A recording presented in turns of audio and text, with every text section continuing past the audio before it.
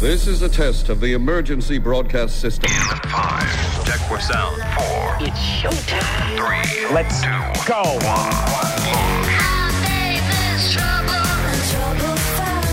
Thanks to Rode Microphones and Harlan Hogan's VoiceOverEssentials.com, the home of the Portabooth Pro. This is the Pro Audio Suite podcast with Robert Marshall from Source Elements and Someone Audio Post, Chicago.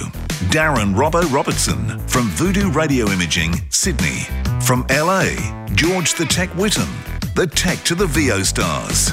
And me, Andrew Peters, voiceover talent and home studio guy. Okay, this week, as you've realised, we're joined once again by Bobby Owsinski. I wanted to talk to you, well, we want to talk to you this week, Bobby, about what's happening with COVID and how things have changed. What's the biggest effect it's had on your business? Well, it hasn't had any on my business, to be honest with you. I work from home like I think you guys do. Yeah. So there's been absolutely no change. As a matter of fact, I've been busier than ever. So personally, it's been okay for me. Now, that being said, the living in Los Angeles, the social aspect of that is gone, just like everywhere else. The networking aspect of that is no longer happening. So I miss that, but so does everybody else. But other than that, no, it hasn't affected me. The interesting thing, though, recording studios, especially the larger ones, have not been all that affected either. And they've been working even during the lockdown when they weren't supposed to. There were plenty of reports, and I've had a couple of friends that have told me they've had sessions that were kind of clandestine, but nonetheless, they've been working.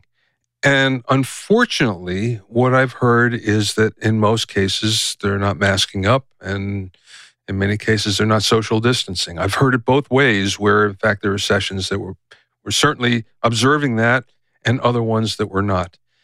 And the word that came back from the studio managers was they tried really hard for the first couple of days to enforce it and then gave up.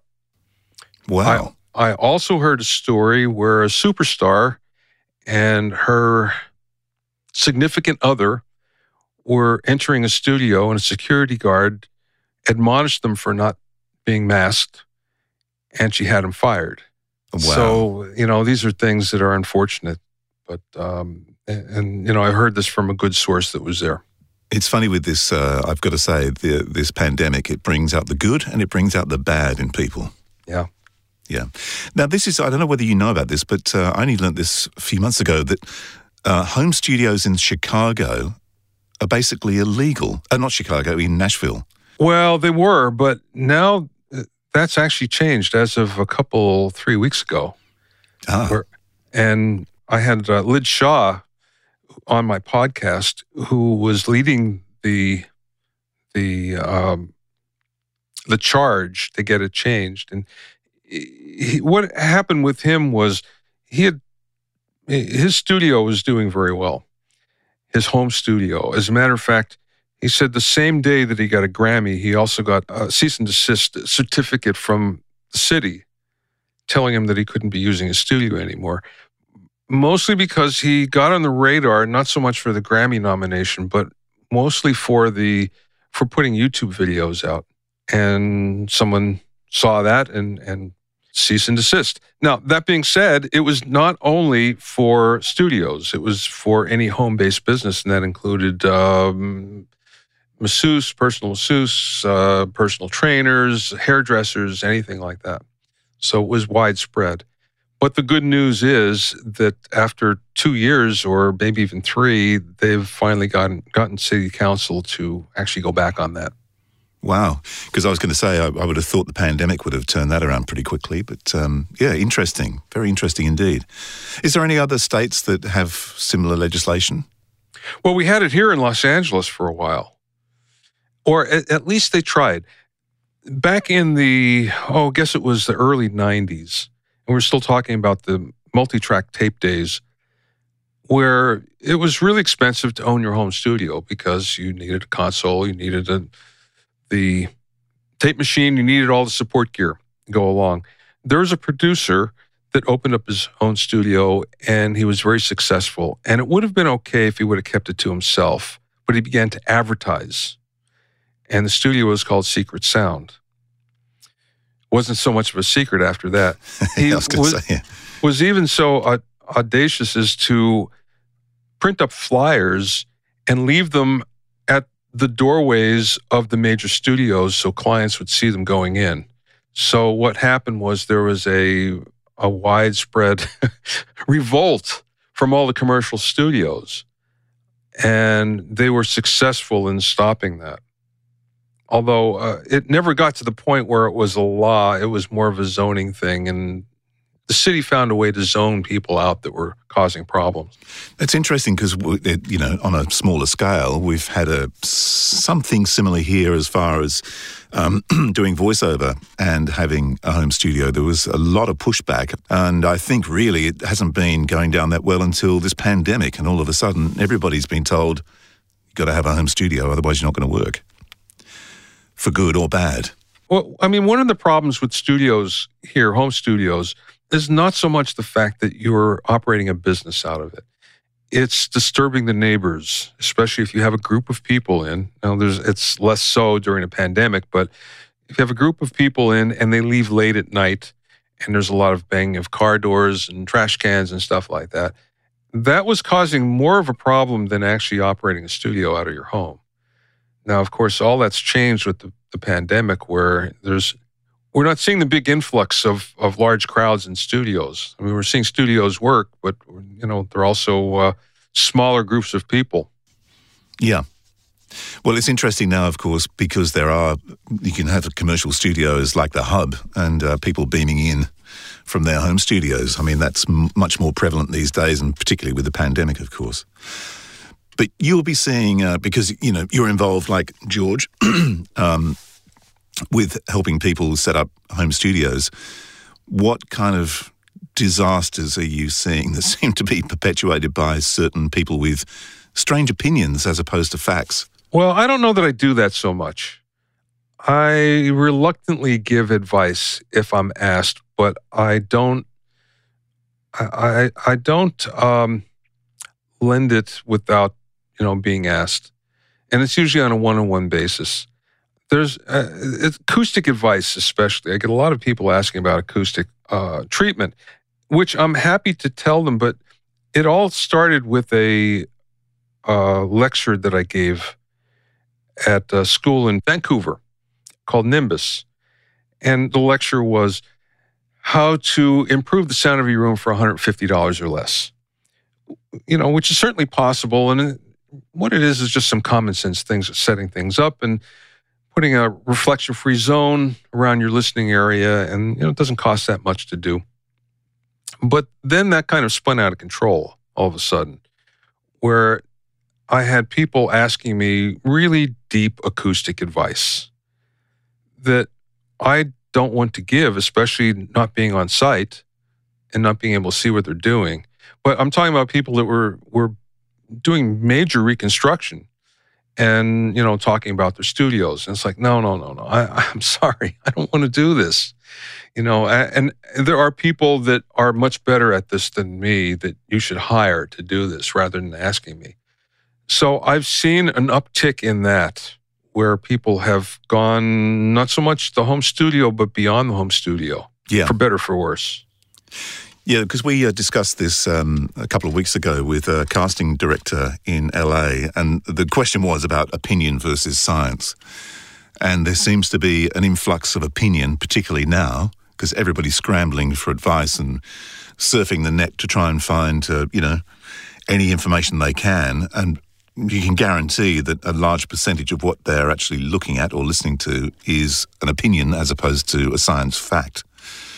And that's obviously having a detrimental effect on our business. Yeah, it definitely is. What I try to do is do a lot of open Q&As. I do every Wednesday, if I can, a Facebook open Q&A. And most of the questions are dispelling myths, surprisingly enough. They're recording myths, they're mixing myths, they're And there's some home studio advice, what should I buy? Should I buy this or that? And my answer is, I'm sorry, I don't know. I haven't really used any of that stuff. I've seen it advertised, but you know more about it than I do. So people are disappointed with that answer, but it's the truth. I'm not going to tell them to buy something or consider something that I haven't used myself. Have you noticed over the years a decline in the quality of audio? Well, I think the decline in the acceptance of what we consider good audio. The bar is much lower of what people are willing to accept. But I think there's more and more people that really care about what they're doing and are trying to do it well. How that translates to the outer world, to reality, I'm not so sure. But, again, there are many artists that are perfectly happy with what they can do on their smartphone, which shocks me. That's the world we live in. We've had examples on this show even we've had people who take their recording equipment with them when they go bike riding and they stop and record voiceovers, or we've had other people who record on their phone voiceovers, and we've had examples of someone who recorded a final, I can't remember what it was on, a final, but they were out camping. They were camping somewhere. Yeah, on a phone, yeah. On their iPhone. I can see where that might come into play if the instructions were, we want it to sound like it was done on an iPhone. So please do it on your iPhone. I can see that work, but other than that, no. Yeah. But see, the point I was trying to get to was the answer that you get all the time is, well, the microphone in the iPhone is exceptionally good. And my sort of answer to that is, yeah, it is. You're probably right. But it's still recording on an iPhone. You can't get away from that fact. It might be good, but, as we spoke about last week in the Quick Bite, the U87 is an exceptionally good microphone, but is it the right one?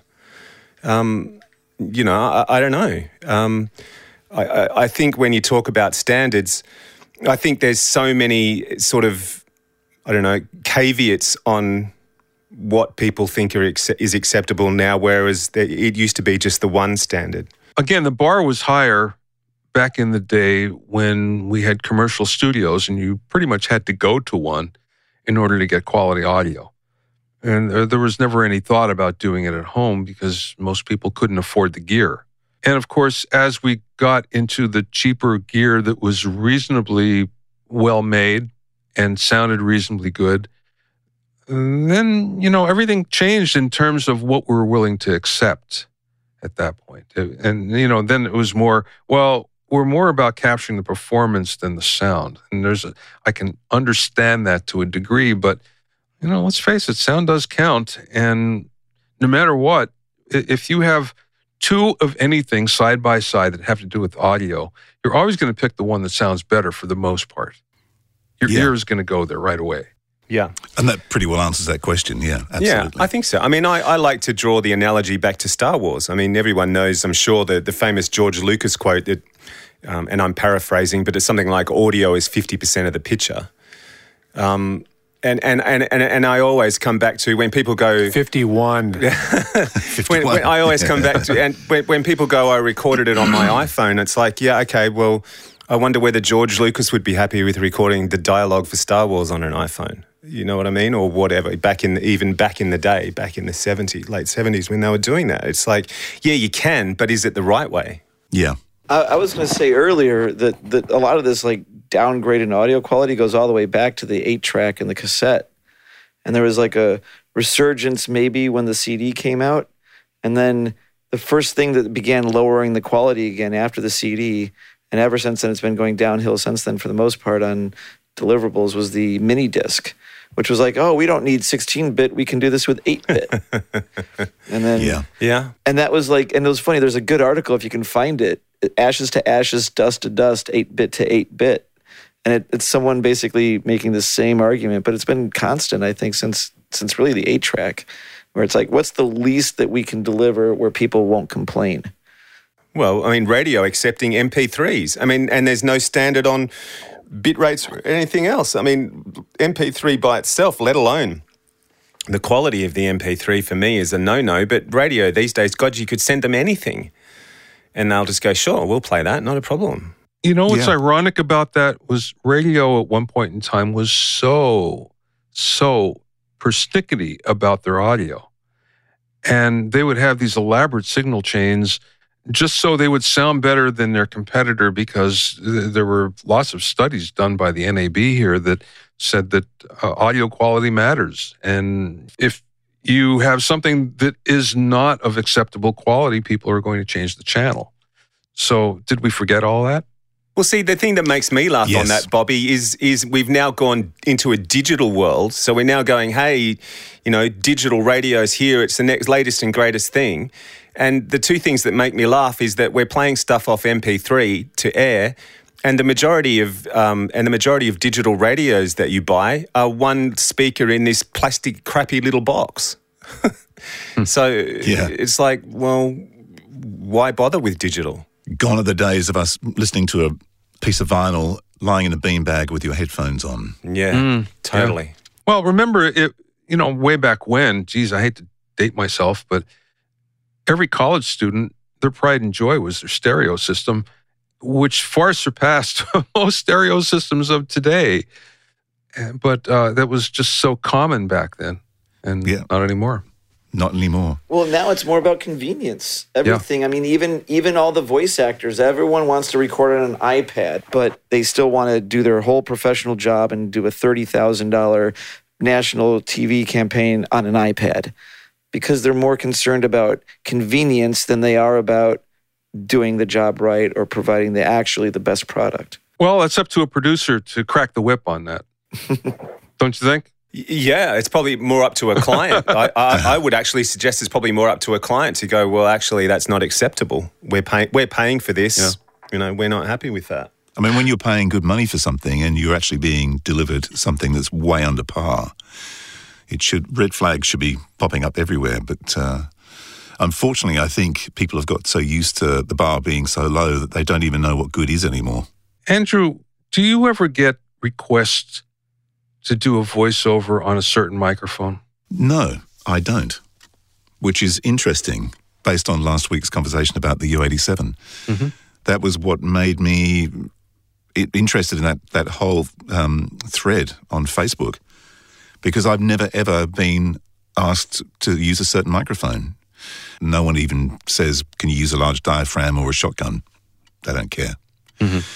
But aren't the clients similar to the talent, in where this whole world is like the clients want it fast, they want it convenient, and they're not they're worried about quality up to the level where they're not to blame for it. But beyond that, maybe they don't actually care that much. Does that make sense? One of the things in the studio business is the fact that record labels are being more careful about that. And you are getting delivery specs these days that are fairly high quality. I mean, they want 9624 files, the entire sessions, mostly for archival purposes. But, if you're going to work for a major label, there's delivery specs, and the bar is reasonably high these days, which you wouldn't expect considering, some of what they release. But I have to admire the fact that at least the bar is reasonably high there. Here's a question. I have a friend who who's done some mixing for indie and some major labels, and he's received files, like whole multi-track sessions that are 48 or 96 or high sample rate, and for various reasons, including technical setups within his studio, he'll take that whole thing and knock it down to 48, mix it, come up with a 48K file, up-res it to 96 and deliver it, and no one knows. Well, I've heard because it fits his workflow better. I've heard of people being busted for that, believe it or not. Really? Yes. Oh. Where they'll go in with a bit sampler and actually look, and they'll see. And one of the reasons why is if you're actually sending that 9624 file out to a high-res service, they may catch it as well. So, or to a high-res delivery platform, like Blu-ray or something like that. There's many stages where that can be caught. So, for an indie label, yeah, they're not going to say anything. Chances are that they're never going to know. Maybe in some cases a major label, especially if it's a subsidiary, but there are cases where that's not they're really on top of it. Wow. It's interesting that that's happened more than my friend who was this like an off the cuff conversation I had with him, but because we were basically talking about like high sample rate, can you even really actually hear the difference? Like, what's the real value? And we were both discussing how like the real thing is, the main quality improvement is in the bit depth before the sample rate, and so yeah, that's where I heard that. But it's interesting that there's. Well, one of the reasons for doing it is to future-proof your audio. At some point in time, we're all going to be high res, and all the delivery is going to be 9624. I would have hoped it would have happened by now, especially because of Apple collecting all these files for 10 years now. But that being said, it is going to change over at a certain point. So, that's one thing. Now, the other thing I have to say is I have done the tests where we recorded the same thing on 3 different Pro Tools rigs, 192.24, 96.24, and 48.24. And this is quite a while ago. So this is before, we've had the great converters that we have today, but it's pretty good rigs. And I have to say, there wasn't that much of a difference between 96 and 48. There was a difference. You could hear it. Was it huge? No. But the difference between 96 and 192 was huge. It was huge. And it was one of those things where you automatically went, okay, I want to record it at that sample rate from now on. Problem was, at that time, it wasn't feasible at the time because of the file size. Now that's not so much of a big deal, but you also have your processing and the amount of plugins you can use in most cases. So you have these limiting factors there that stop people from doing it. I gotta ask, what is the difference when you're sampling frequencies up to about 48,000 hertz, and now you're sampling frequencies up to roughly 96,000 hertz? How in the hell do you hear the difference? It sounded real. All I can say is you've seen even this is dated. Is it live or is it Memorex? That whole thing. Well, yeah, it was that moment where there was like 7 or 8 of us in the room, and no one disagreed with this at all. Everybody went, "Wow, this is really fantastic," especially on high-end tinkly stuff, where it was just so real. It was like you were there. So now all you guys use Pono players? Did you ever mess with like DSD, direct stream digital stuff, and like the whole what is that, like sampling at megahertz, right? At 1-bit converter running at megahertz? Yeah, it's 2.8, I believe. Yeah. Only a little bit.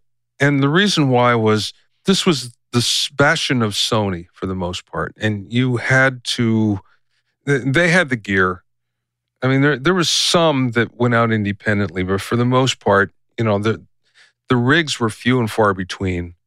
So it wasn't an easy solution. It's easier now than it was, but back then when I was doing, this is in the days of 5.1 and DVD audio discs and SACDs, which there was a heyday until there wasn't. That's all I did, just 5.1 projects for, again, DVD video, DVD audio, and a few that made it to DSD. And it was really good, I have to say.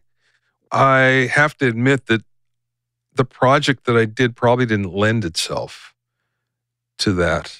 I mean, there's a lot that has to do with that as well. There's certain music that really shines at high sample rates, and some that doesn't so much. But I would like to work it again just to see. But I can't say I have huge experience like a lot of other people that I know. But I do in, again, the DVD audio realm when that was happening, and a little in Blu-ray, because it was basically the same stuff that we're doing, only we're doing it, and we're trying to do everything at 9624, at 5.1 at the time. Interesting talking about sample rates again. I mean, we've had this discussion before. What is the difference between 48 and 96 or going up to 192? Basically, is people of our vintage probably can't hear a lot of that audio anyway once you go beyond 48 and up to 96, I wouldn't have thought. So what were you hearing at 192? I know you said it was tinkly stuff, but what was it scientifically that you were actually hearing, do you think? There's a realism. The only thing I can say is, if you think of a high sample rate, the higher the sample rate, the closer to analog you're getting, right? You can think of analog as an infinite sample rate. So the higher your sample rate is, the closer to analog you're getting. So this just made it closer to it. Again, there's a realism where we're in the studio, you're listening in the control room, you're listening at 48K and 96, and you can feel that there's, it's happening in another room, and all of a sudden it isn't. Yeah. I mean, maybe what it is on a scientific level is that because you're at such a high sample rate, you don't have to have such aggressive brick wall filters, which do ring out down into the lower frequencies. You don't have your sine wave at 20K looking like a square wave at 20K, which does create more harmonics above it that then you have to filter out again to keep the digital. So maybe it's really the processing of dealing with the Nyquist frequencies, and when you push it way up there, all that artifacts from the filters go away or are so much farther away from your perceivable hearing range that there's that smoother sound, that reality that I can say I did mix a project. I don't do a lot of projects at a high sample rate, but I did do a full multi-track project at 96. And I do remember having the distinct feeling that EQ in particular just seemed to take better and be easier than fishing around and trying to find that sweeter high end where it just it was easier to mix, I guess, getting air into the sound and making it sound more breathing. Like, I don't know if that relates to anything that you've experienced, Bobby. Yeah, but I have to say, I haven't done anything at less than 96K in maybe 10 years. Oh, you're working exclusively at high sample rate. Oh, well, I call it standard now, standard sample rate. There's, as a matter of fact, again, if you do work for a label, that's a delivery requirement. So, and I can't remember going into a session anywhere, even, a friend's session, visiting, whatever, and seeing anything that was less than 96K. If you did see something that was 48, it would be remarkable. And you would say, oh, you're 48K? Wow. What happened there? Yeah, it's like getting a 16-bit file now. Yeah, there you go. Exactly the same thing. Well, let's talk about bit for a second. So 24-bit seems to be the standard across the board because what is that, 144 decibel range. 140 decibel range, right? What was the best case scenario for dynamic range on 2-inch Ampex tape, whatever it was? Maybe, blah, blah, blah. I think Dolby SR right. beat 16-bit digital, which means that it just got past 96, 100, like 96. It got into the 100 and something range. But I remember, and maybe that's different now, but there was a lot of talk earlier on when 24-bit came out that no one had achieved an analog circuit with a signal noise ratio better than 120 decibels.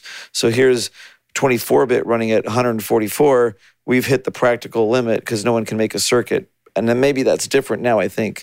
Maybe someone's figured out a way. So why does Audacity and Adobe Auditions, why are their default recording bit rates 32-bit floating point? Because anybody it's know the floating answer point. to that one? Yeah, because it's floating point. It's not fixed point, so it's a different animal.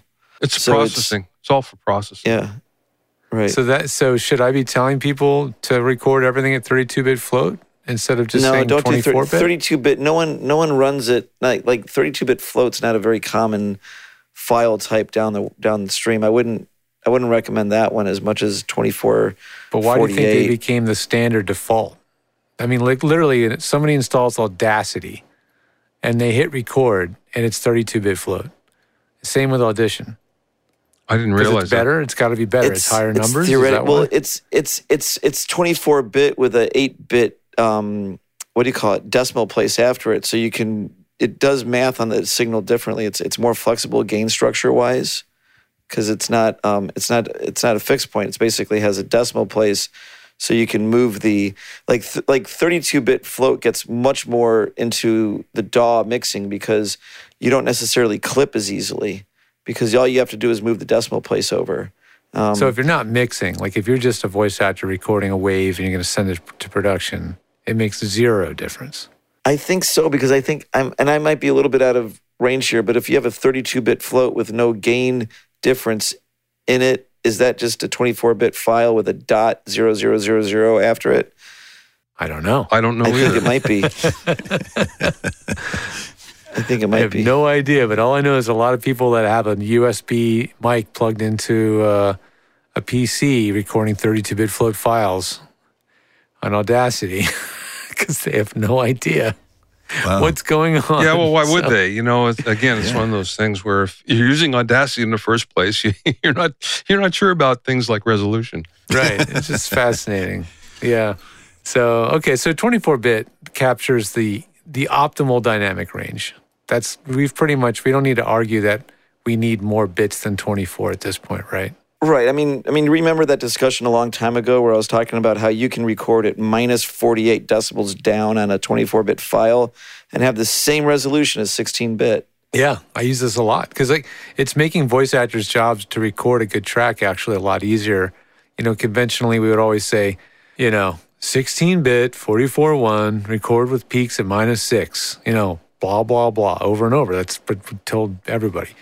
And then, once we really understood better, thanks to you, Robert, 24 bits quality improvement for even a voice track, I started telling people use 24-bit, set your peaks at like something more conservative, like -12, -18. And now you have all this tons of headroom and you don't have to worry about the aliasing.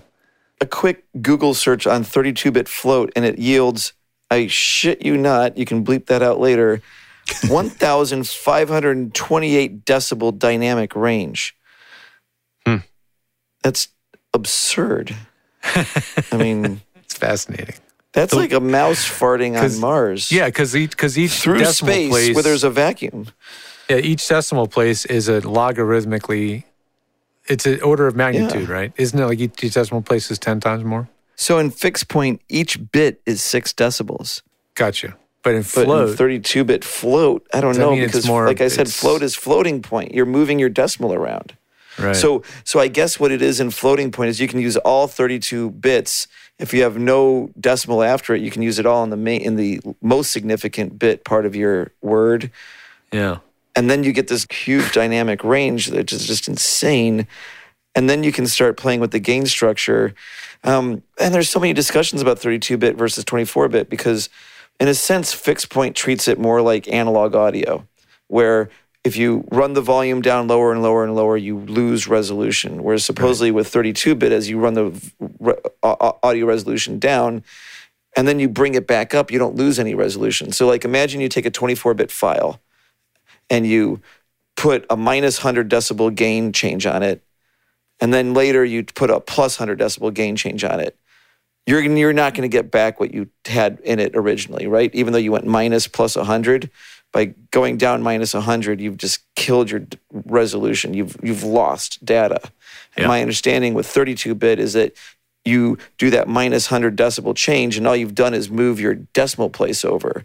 And then you want it back, and you move your decimal place back, and you've not lost any resolution in your down and back up move. It's interesting because I was asked, this is a few years back, to send a file, and I said, I'll send you a WAV file, 4824. It's like, no. Send me an MP3 at 4832 or 320. Why would they want that? Because they're nuts. An MP3 at 48. They want the file to send twice as fast because it's half as big? Correct. That was the reason. It was quicker to download. But how would the sound quality be affected as opposed to 4824 WAV file, an MP3 at 4832? MP3 is lossy format. I mean, it's compressed. It's definitely harder to perceive at higher bit rates. I mean, it's hard to hear it at 384 mono, a mono file at 384 kbps or something. It's pretty hard hear. But it's still a lossy format. And then you've still got to put it into Pro Tools or whatever your DAW is. You've got to manipulate it in there, compress it some more, EQ it, fuck around with it, spit it out, which means it's getting processed again, and then upload it, so it's getting compressed again to wherever it's going to finally end up at. It's not just where you start from. No, that's the problem. It's an okay deliverable. Obviously, we'd rather have the full file, but as a deliverable for an end result, it's okay for the end user. But if it has to be demuxed and remuxed or decoded and recoded over and over, it's almost like dubbing a cassette tape and making a dub of a dub, man. It just gets worse and worse and worse. It's like baking a cake where half the ingredients are already pre-mixed. So 32-bit float, here it is from the internet, it must be true, but 32-bit float is a 24-bit recording with an 8-bit volume. That's the floating point part of it, the 8-bit on the end. Yeah, I'm not smart enough to understand that, grasp that. Come on, Bobby, you'd know all this stuff. It's like a 20-bit. It's like a 24-bit file with a multiplier. Ah, okay. Yeah, that's where the dynamic range gets so ginormous, right? Because it's a multiplier. You can multiply it by 8-bit, which I forget 8 times 6 times 8 is like you got 48 decibel or something. I'm not sure exactly. That might be the wrong number, but yeah, you can. Like I said, and in this paragraph here is explaining the same thing. You can drop your volume and bring it back with the fixed point. You lose it. With the floating point, you've just moved your decimal around. So because I want to know, is it okay for me to tell a voice actor to not be so worried about their gain? Set it so that they're peaking, let's say just average day-to-day minus 20 dB peak. Record a 24-bit and just set it and forget it. And then say normalize to -3 and send it off. Is that okay? I think no one would be the wiser. Because it would make my actors' jobs a lot easier. They wouldn't have to constantly fart with the gain control. Right. They will pick up a negligible amount of noise because they're not running their preamp at the optimal space where it wants to be. Right. But it's going to be negligible. Really. You mean the $2 chip on the Scarlett. Exactly. I was just going to say, but that's the only price that you pay is that you're not, by recording at a low level, it's not that you're losing digital resolution, it's that you're not optimizing your analog input into that digital system by recording at such a low level. Right. The difference, though, again, is like so many things with audio. It's so minuscule. Is it worth the headache? Is it worth possibly clipping the signal? Absolutely not. Better not to clip. Right. Bobby, how much do you concern yourself about how much gain is going into a preamp when it's a solid state? I know tube beside, but with a solid state pre, like a Grace or something, are you concerned about how much gain you're hitting the preamp with? Yes, there's still a sweet spot. Yeah. But the sweet spot is, I'd have to say, it's wider than on a piece of tube gear, but yeah. So it's more forgiving. But yeah, I would tweak it until find that spot. I mean, George, you're talking about having people peak at -20, right? Yeah, but then maybe someday they peak at -10 because now they're doing some monster voice. So they've got that extra 15 dB of headroom to play with. Right. So the only other issue there is if they're recording in with something that puts dither on the signal and then they gain it up, all that dither noise will float up with it. But why would they be doing that? I don't know. It depends on what, like they stick some plugin in it and some plugin decides that it needs dither. Right. And then now you got dither noise in the lower bits and you're recording way low. So now you gain it up by 20 decibels and now you just moved your dither. Yeah, but all things being equal, like no plugins, no dither, just they're having to deliver a raw wave file to a video game company. And the character has about 40 dB of dynamic range, maybe 50, right? They go, I want to eat your brains, and I'm gonna kill you. And all they do is they sit right at their mic, and they're 3 inches off the grill, and they wail away. Can we just set that sucker with a peak level at -25 on the? I personally think it's a good practical solution in the sense that theoretically you're not optimizing your analog front end, and you might float some dither noise up a little bit. But I think on the practical side, way better than possibly clipping it. Way better, maybe for the actor having to deal with all that technical stuff. It's just be in the creative space and don't worry about my gain, I think there's a lot of good reasons to be able to do that. If I would say you do that if you're definitely working with a script or something that's an extreme dynamic range. If your next gig is a commercial voiceover where you're just going to be here in the same place the whole time, well, just it's a lot easier to monitor it if it's at a higher gain. You know, it's like if it's so below you can't even monitor it. You know, there's a lot of issues. Right. I mean, if you're so low and then your clients are coming back at you nice and hot, now you're like, trying to hear yourself over your clients or something. Yeah. So, I mean, but I think it is a good solution if you're dealing with a script that has an extreme dynamic range and you just want to be in the creative space and not worry about hawk-eyeing your meters. Robert, you mentioned about putting a crazy plug-in on. I have a good friend who has a studio, and Britney Spears came in to do some vocals. And my friend had won 16 Grammys. So he knows what he's doing. And he went and he rented his favorite C12, going through a nice Neve 1073, going through a nice vintage LA2A, and it was a pristine signal path and it sounded terrific.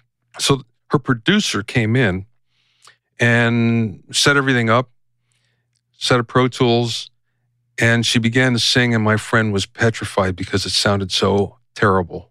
And he couldn't figure out why. But nobody in the control room thought any differently. They were perfectly happy with the sound. So he didn't say anything. He just rolled with it.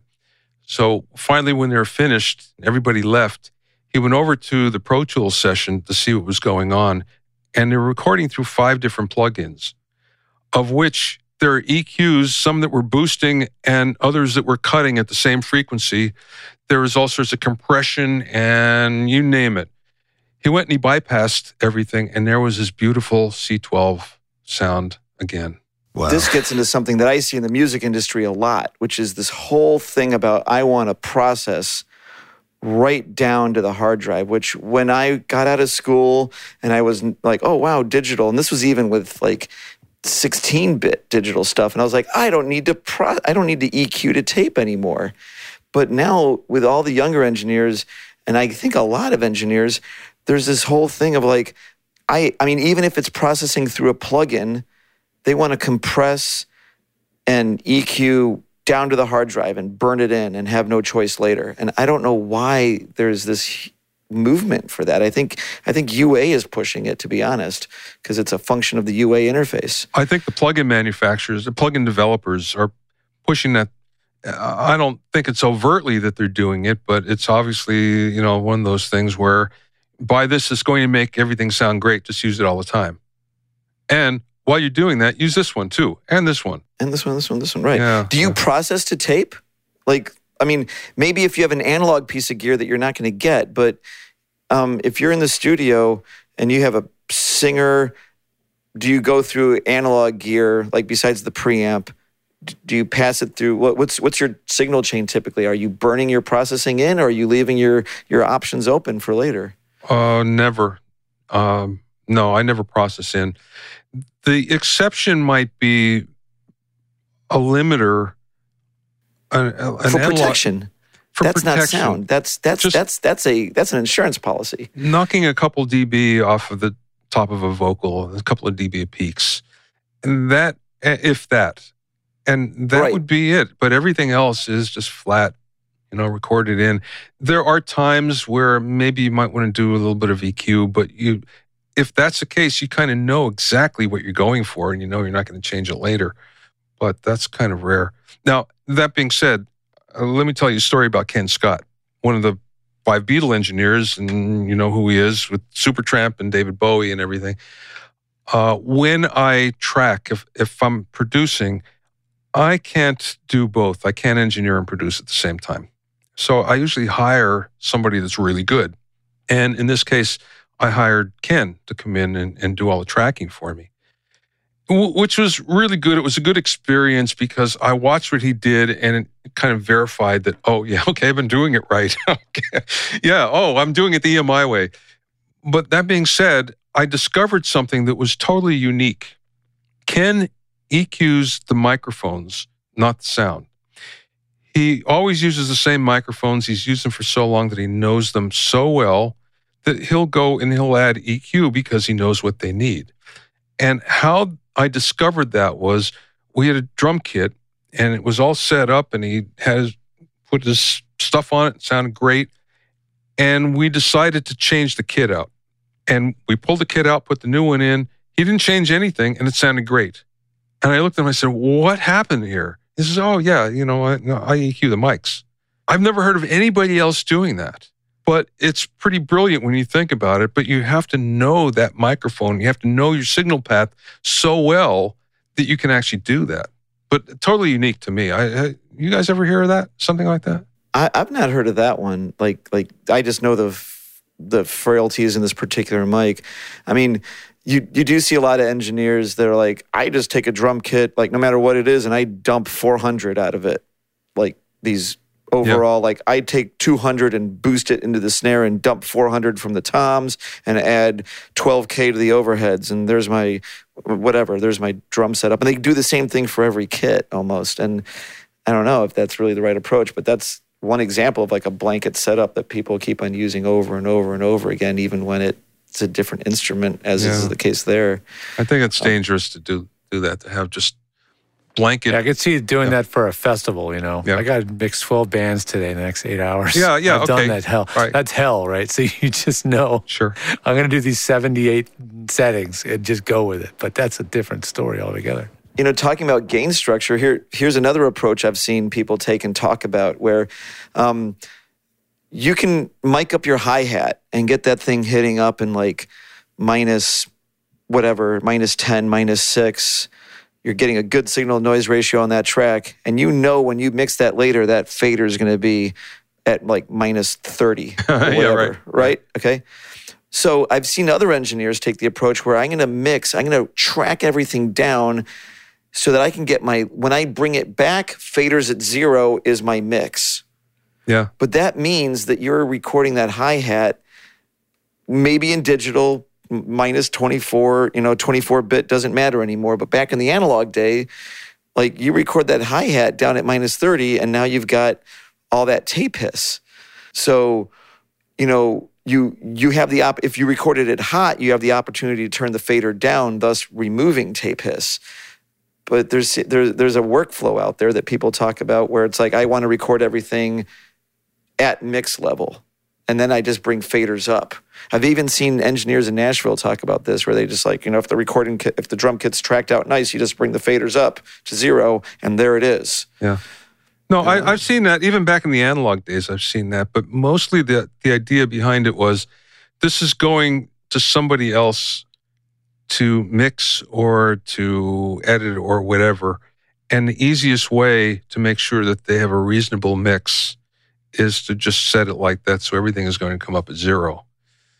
And that was the idea behind it that I saw. And again, this goes back to the analog days where, yes, you did have those problems with signal noise ratio and everything, but the fact of the matter is you might be able to get by that just by the fact that, you're giving somebody a better mix than maybe they could get themselves. Right. And the technical, and I think I was talking to someone about it. It's not that you're adding noise to it by recording the mic low.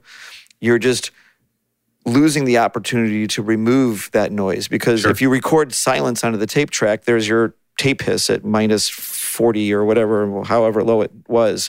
Yeah. But if you record the signal hot to it, now you bring the fader down, now you've taken your tape hiss and lowered it. So you didn't add noise, you just lost the opportunity to reduce noise. Yes, that's true.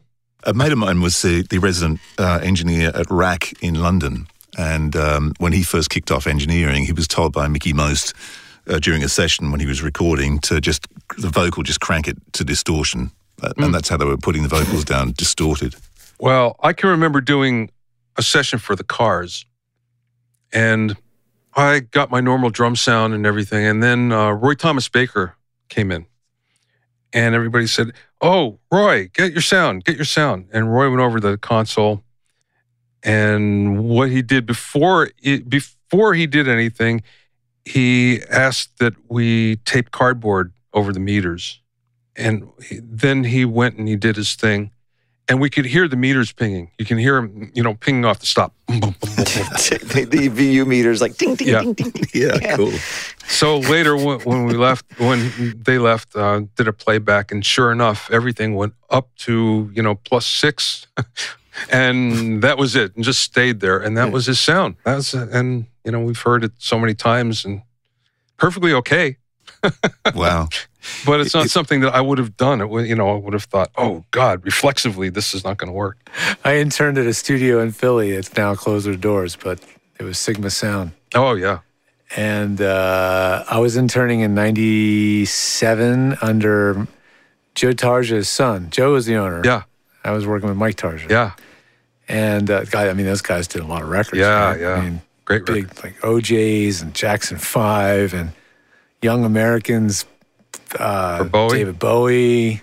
I even got to meet Bowie because he came in and did a special live stream, a live radio show from there. It was insane.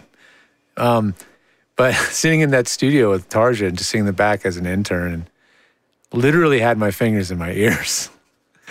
He had the so loud Yuri in there? monitors so loud that the lights inside that are the protect lights, I guess, that are in line with the tweeters, I guess, are flashing, Yeah.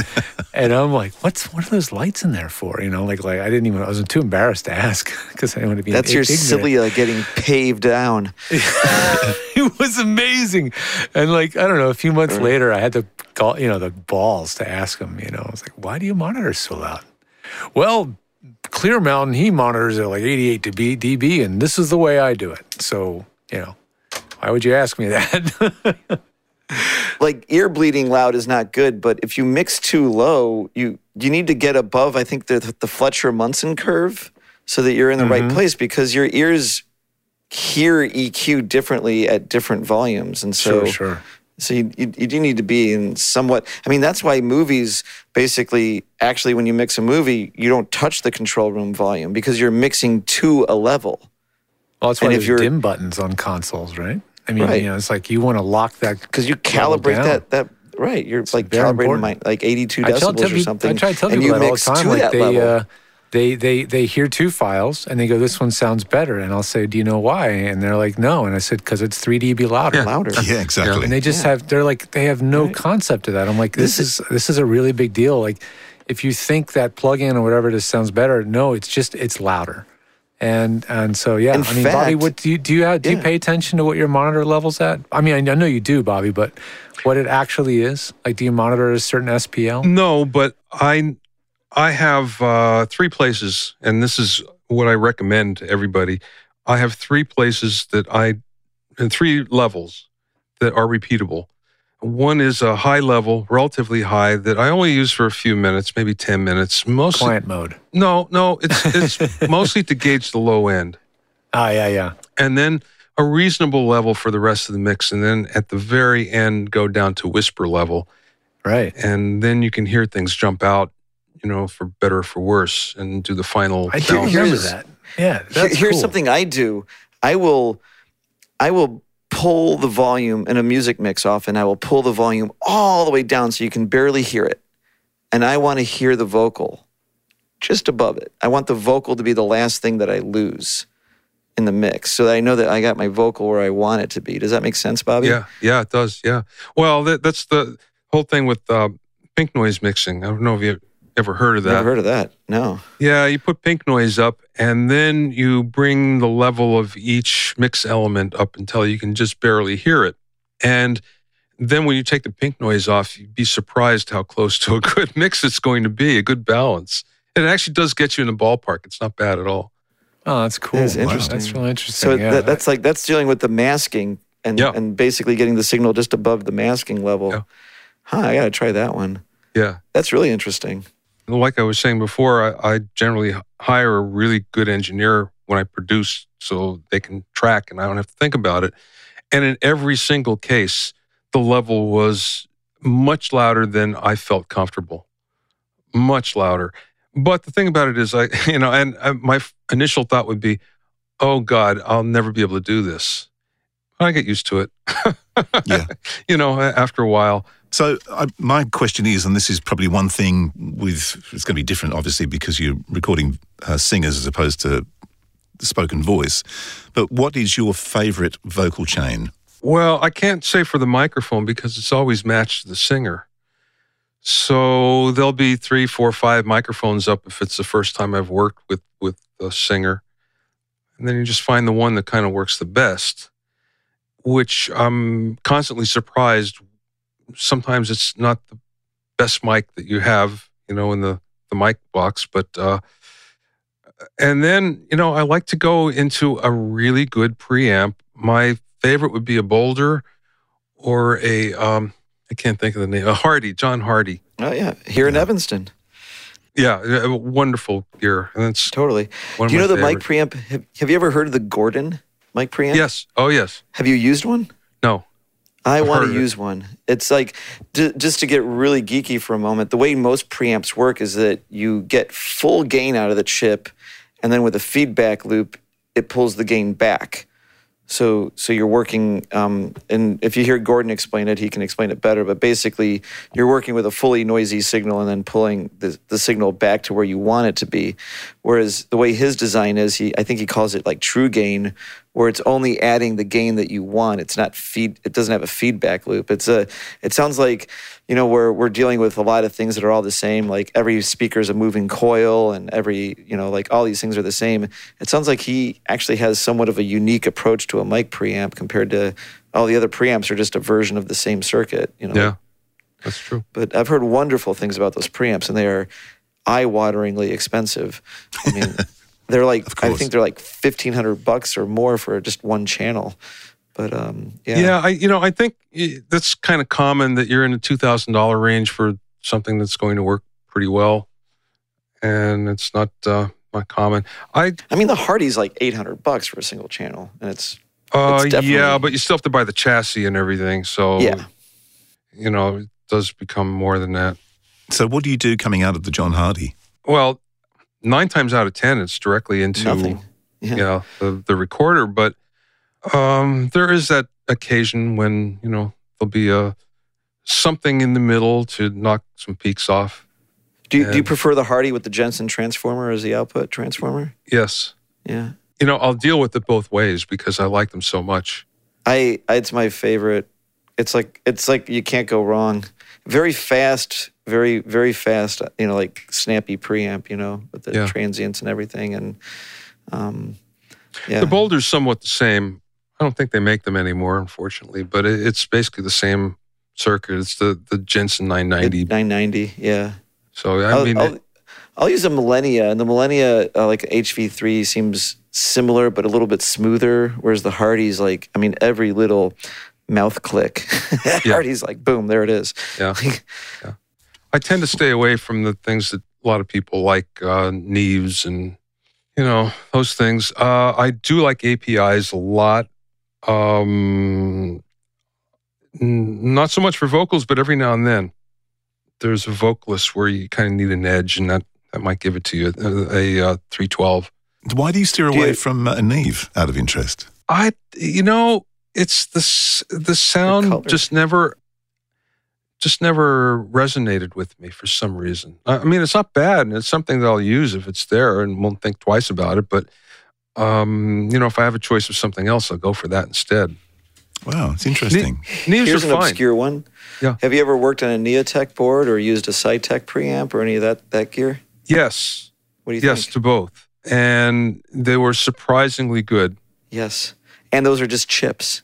I mean, not even like a 990 chip. They're just like Burr Brown chips. Yeah. Yeah. Of course, I'm mentioning all the Chicago gear here, but yeah. Yes. Of course you are. And I mean, it's funny. You talk to someone from Chicago and they're like, Neotechs are awesome. Yeah. And then you leave Chicago and everyone's like, Neo what?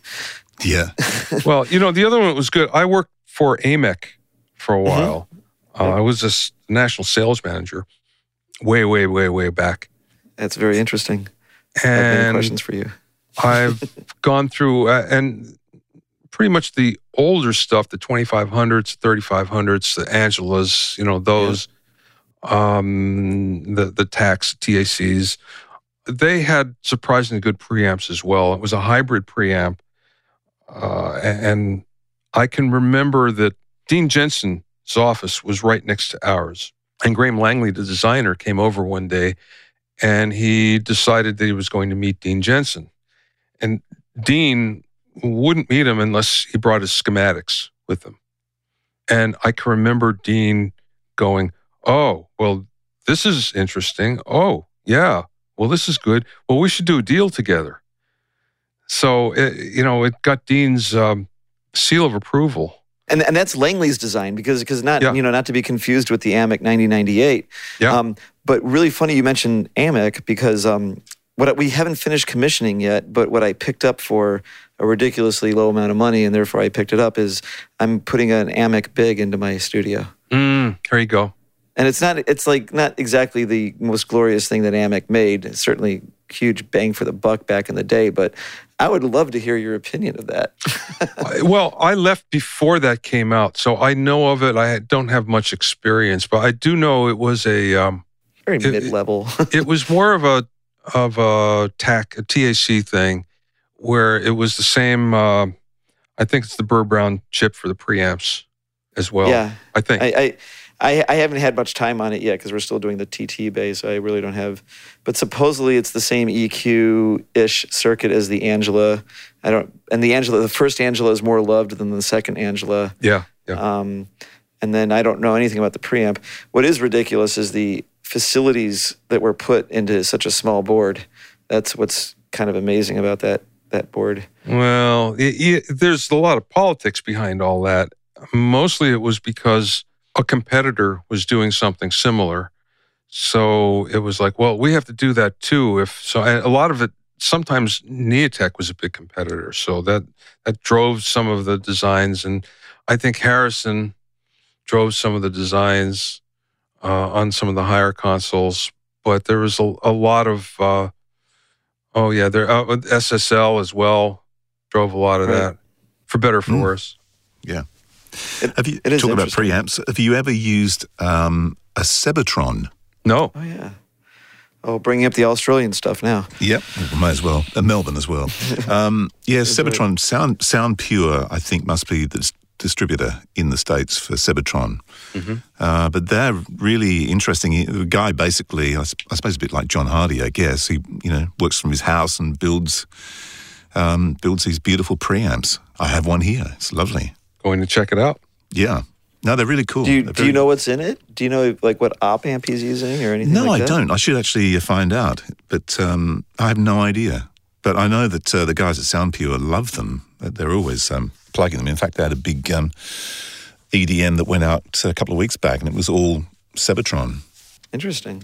Yeah. What's your opinion of the Focusrite ISA preamps? The old ones. The original ones. Yeah, the original ones are great.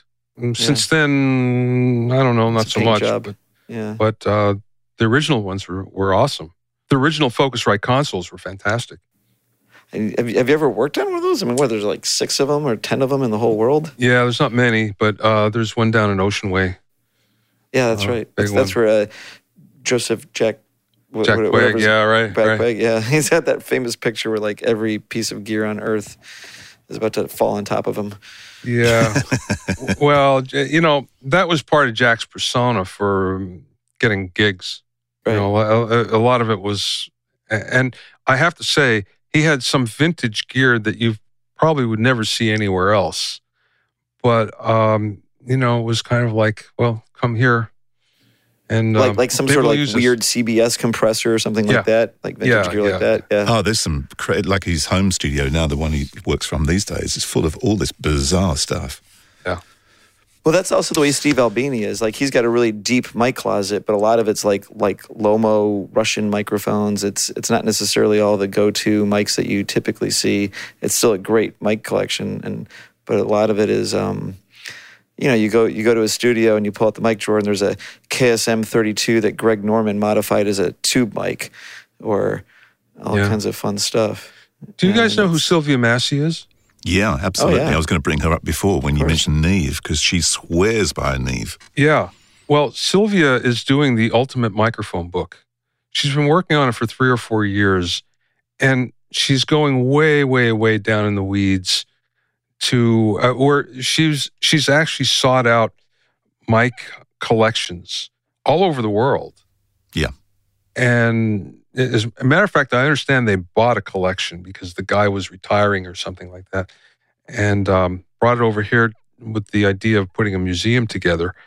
But it's going to be fantastic. I think she wanted to have it out by now, but it was one of those things where every time she thought she was finished, there was a new collection with different microphones that no one's ever, very few people have seen before. But I can't wait for this book to come out. Yeah, I heard she was doing that. I saw a video where she was talking about that, and I saw her actually go to Abbey Road and interview, I can't even think of the guy's name. He's the mic tech. He's been there for years and years and years. Yes. And keeps this very strange handwritten book of every microphone and all the details of what these microphones do and sound like. And he was pulling out some absolute bizarre old mics to show her. It's extraordinary. Now, one of the reasons why she likes Neves so much is she grew up on Neves, and then she's owned one for a long, long time.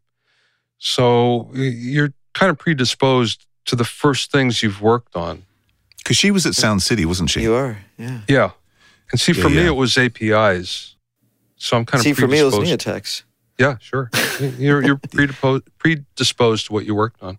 And I think Robbo's first console that he worked on when he was learning his trade was a Harrison from memory. Oh, there you go. But he certainly hasn't got one. Because we're in the middle of a pandemic, things have changed quite dramatically in the industry, both yours and the voiceover industry. What do you see the future? How do you see it looking? Do you see the home studio being stronger, or do you see something else? Well, already we were seeing a resurgence in commercial studios prior to the pandemic, and I think it's continuing, mostly because the music business is fairly healthy these days, and budgets have gone up. Not so much on the low end for, baby artists, but certainly if you have any traction as an artist, there's money. And when it's all said and done, people like commercial studios. They like being pampered, at least the big ones. The ones in the middle, not so much because they don't know how to do that. But the higher end, they're busier than ever, or they were. And last time I heard, everybody in town was. So that will continue. Home studios, on the other hand, are going to carry on. And the studio designers I know, before the pandemic anyway, were as busy as they've ever been. And a lot of it has to do with high-end personal studios. And again, we're talking about artists that can afford this. Yeah. So that's not going to go away either. And certainly from the low end, the manufacturers that I've talked to during the pandemic, as well as gear manufacturers like Sweetwater here, they've been busier than ever. They've been selling as much as they could get. And it's mostly people that have decided, well, I'm here, I might as well learn how to do this. And I think that's helped my business as well, where I've found that there's a lot of people that went, well, I'm going to be at home for a while, so I have to kill some time. Let me find out more about this.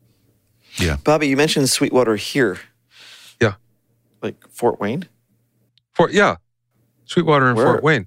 Where are you in Indiana? No. I'm in Burbank, California. Okay, no, I was about to say, I'm in Sweetwater in the United States. Yeah. Oh, okay. I see. Yeah. But I had Chuck on my podcast not too long ago, and he was, saying that they're busier than ever. Yeah. In fact, you can check out that podcast. Bobby Owsinski's Inner Circle. Suggest you have a good listen in there. Chuck, who got his start doing samples for Kurzweil. Yes, that's right. Yeah, he tells a story, as a matter of fact. Yeah, great interview. Well, thank you, Bobby. Thank you again, and good luck with the pandemic.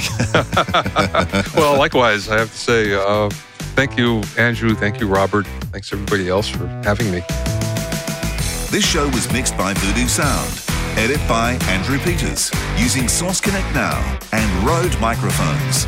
With technical support from George the Tech Whittam. Don't forget to subscribe and like us.